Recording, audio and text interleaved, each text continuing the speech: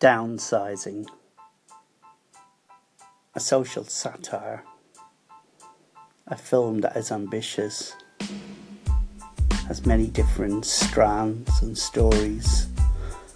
That's its problem. Basically, the premise is great. Human beings can be miniaturized. This has great benefits. The environment is a really good message about consumption. Small people consume less, their money's worth more, so why not? That's what Matt Damon's character does. He wants to downsize, he's unhappy with his life, financially stretched, he's a regular Joe, and his character, Paul Safranek, and his wife go for it. Only one makes it through the process. It's Paul Safranek, played pretty okay by Matt Damon. He ends up shrunk, miniaturized.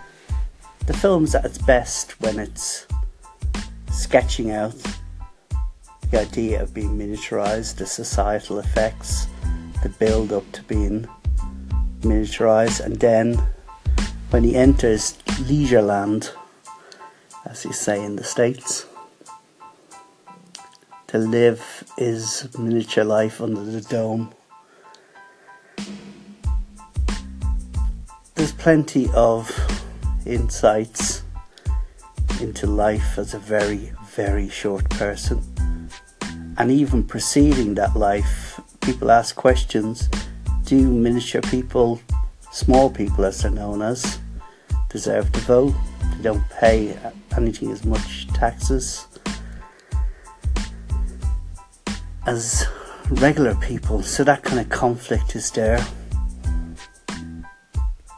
Then there's the utopia that we expect of living the miniature life is kind of undermined when a Vietnamese cleaner comes into the equation and basically takes Matt Damon's character on a tour of the underbelly of this society of very, very small people. It's not good, and it's much the same as our big society with large people. Christoph Waltz, I should say, appears as a hedonistic Euro trash type with some mystery about him. This is fairly pedestrian performance from Waltz as Dusan Mirkovic. But it's at that point when he enters the fray and leads the film into a very new agey direction of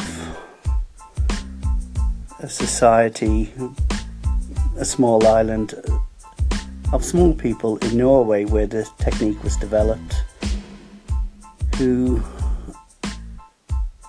interpret a change in the climate, temperature in the North Pole, the Arctic, ice melting, decide to drop out of society, going underground. They appear idyllic, utopian.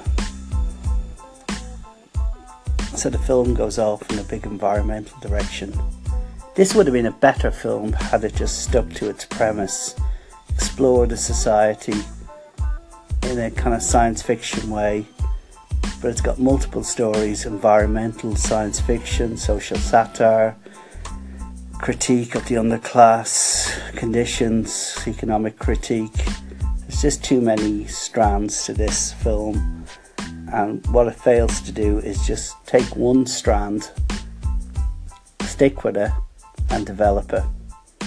A disappointing film overall, and one I wouldn't recommend.